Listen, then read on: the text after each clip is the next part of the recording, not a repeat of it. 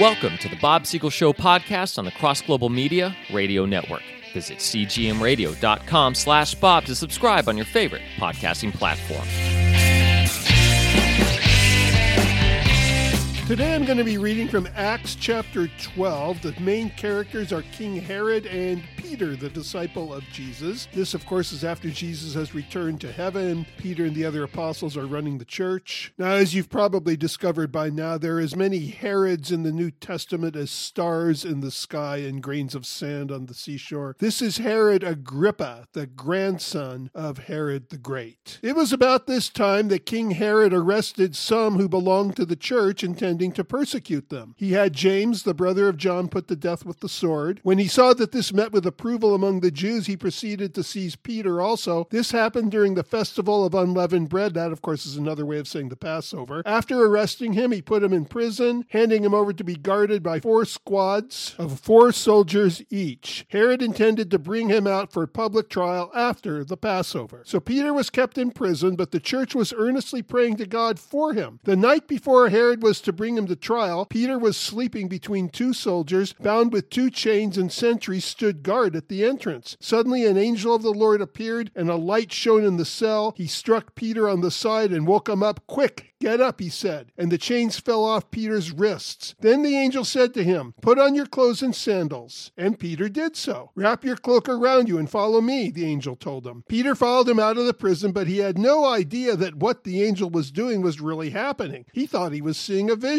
They passed the first and second guards and came to the iron gate leading to the city. It opened for them by itself, and they went through it. When they had walked the length of one street, suddenly the angel left him. Then Peter came to himself and said, "Now I know without a doubt that the Lord has sent his angel and rescued me from Herod's clutches and from everything the Jewish people were hoping would happen." Now, I've mentioned this before. When they say the Jewish people, they mean the Jewish leaders. Peter was Jewish as well. All the disciples were Jewish. Jesus was Jewish. These are not intended as anti-Semitic remarks, although certainly many have referred to them that way over the years. It is an indictment on the kind of leadership Judea had in those days. Moving on and continuing in this passage, when this had dawned on him, he went to the house of Mary, the mother of John, also called Mark, where many people had gathered and were praying. Peter knocked at the outer entrance, and a servant named Rhoda came to answer the door. When she recognized Peter's voice, she was so overjoyed she ran back without opening it and exclaimed, "Peter is at the door." "You're out of your mind," they told her. When she kept insisting that it was so, they said, "It must be his angel." But Peter kept on knocking, and when they opened the door and saw him, they were astonished. Peter motioned with his hand for them to be quiet and described how the Lord had brought him out of prison. "Tell James and the other brothers and sisters about this," he said, and then he left for another place. In the morning there was no small commotion among the soldiers as to what had become of Peter. After Herod had a thorough search made for him and did not find him, he cross-examined the guards and ordered that they be executed. Boy, if you were looking for employment in those days, you sure didn't want to get employed by King Herod, did you? When your job review came up, it didn't always end well. Anyway, it didn't end well for Herod either. Now they're talking about his death. Then Herod went from Judea to Caesarea and stayed there. He had been quarreling with the people of Tyre and Sidon. They now joined together and sought an audience with him. After securing the support of Blastus, a trusted personal servant of the king, they asked for peace because they depended on the king's country for their food supply. On the appointed day, Herod, wearing his royal robes, sat on his throne and delivered a public address to the people. They shouted, "This is the voice of a God, not of a man." Immediately, because Herod did not give the praise to God, an angel of the Lord struck him down, and he was eaten by worms and died. But the word of God continued to spread and flourish. So again, as I told you ahead of time, and as you clearly saw in the passage, the 2 main characters are Herod and Peter. Let's talk about Herod first. This incident, where people are calling him a god, and he keels over and dies, is not reported only in the New Testament. The 1st century historian Josephus, who was not a Christian, reported the same thing. Josephus talks about a lot of people. He talks about Pontius Pilate, John the Baptist, Jesus. He writes as if they were legitimate historical figures because they were legitimate historical figures. So much for those who say the New Testament is fabricated. The New Testament is corroborated by other ancient history. Those were just a few small examples. But the main idea in this chapter that I find somewhat amusing and somewhat ironic is the story joy of Peter. You see, as Christians, when we gather for a meeting, even if we call it a prayer meeting or a business meeting, we have our own agenda. Usually at a business meeting, they'll print out the agenda. We'll open in prayer. We'll have the reading of the minutes. We'll do old business. We'll do new business. Then we'll vote on whether or not we want a new organ or we want a band instead or whatever. And then in prayer, they ask God to bless the meeting, lead the meeting. Father, may your spirit come. Now look, I believe in organization and I know God gave us brains and leadership is actually a spiritual gift. So it's fine to plan out a meeting. But isn't it interesting that we always ask God to come and be with us and guide us? Meanwhile, we've decided ahead of time exactly what's going to happen. Is it okay to make those kinds of decisions? Yes, but we should be open to God coming in the middle of a meeting. And these people that were praying for Peter were not really open to that. They were praying, among other things, for his release. And poor Rhoda, who opens the door, runs back and tells them, hey, it's Peter. And they're saying, but that's impossible. How can it be Peter? Peter's in jail. If you think it was Peter, maybe he died and you're seeing his ghost. Can't possibly be Peter. How do we know? Well, we're praying for Peter right now. Peter is in prison and we're praying for his release. How could he be here in the middle of our prayer? Well, maybe God was answering their prayer. Maybe God decided to come to their meeting and because of their own agenda, they couldn't even recognize it. This is Bob Siegel making the obvious obvious.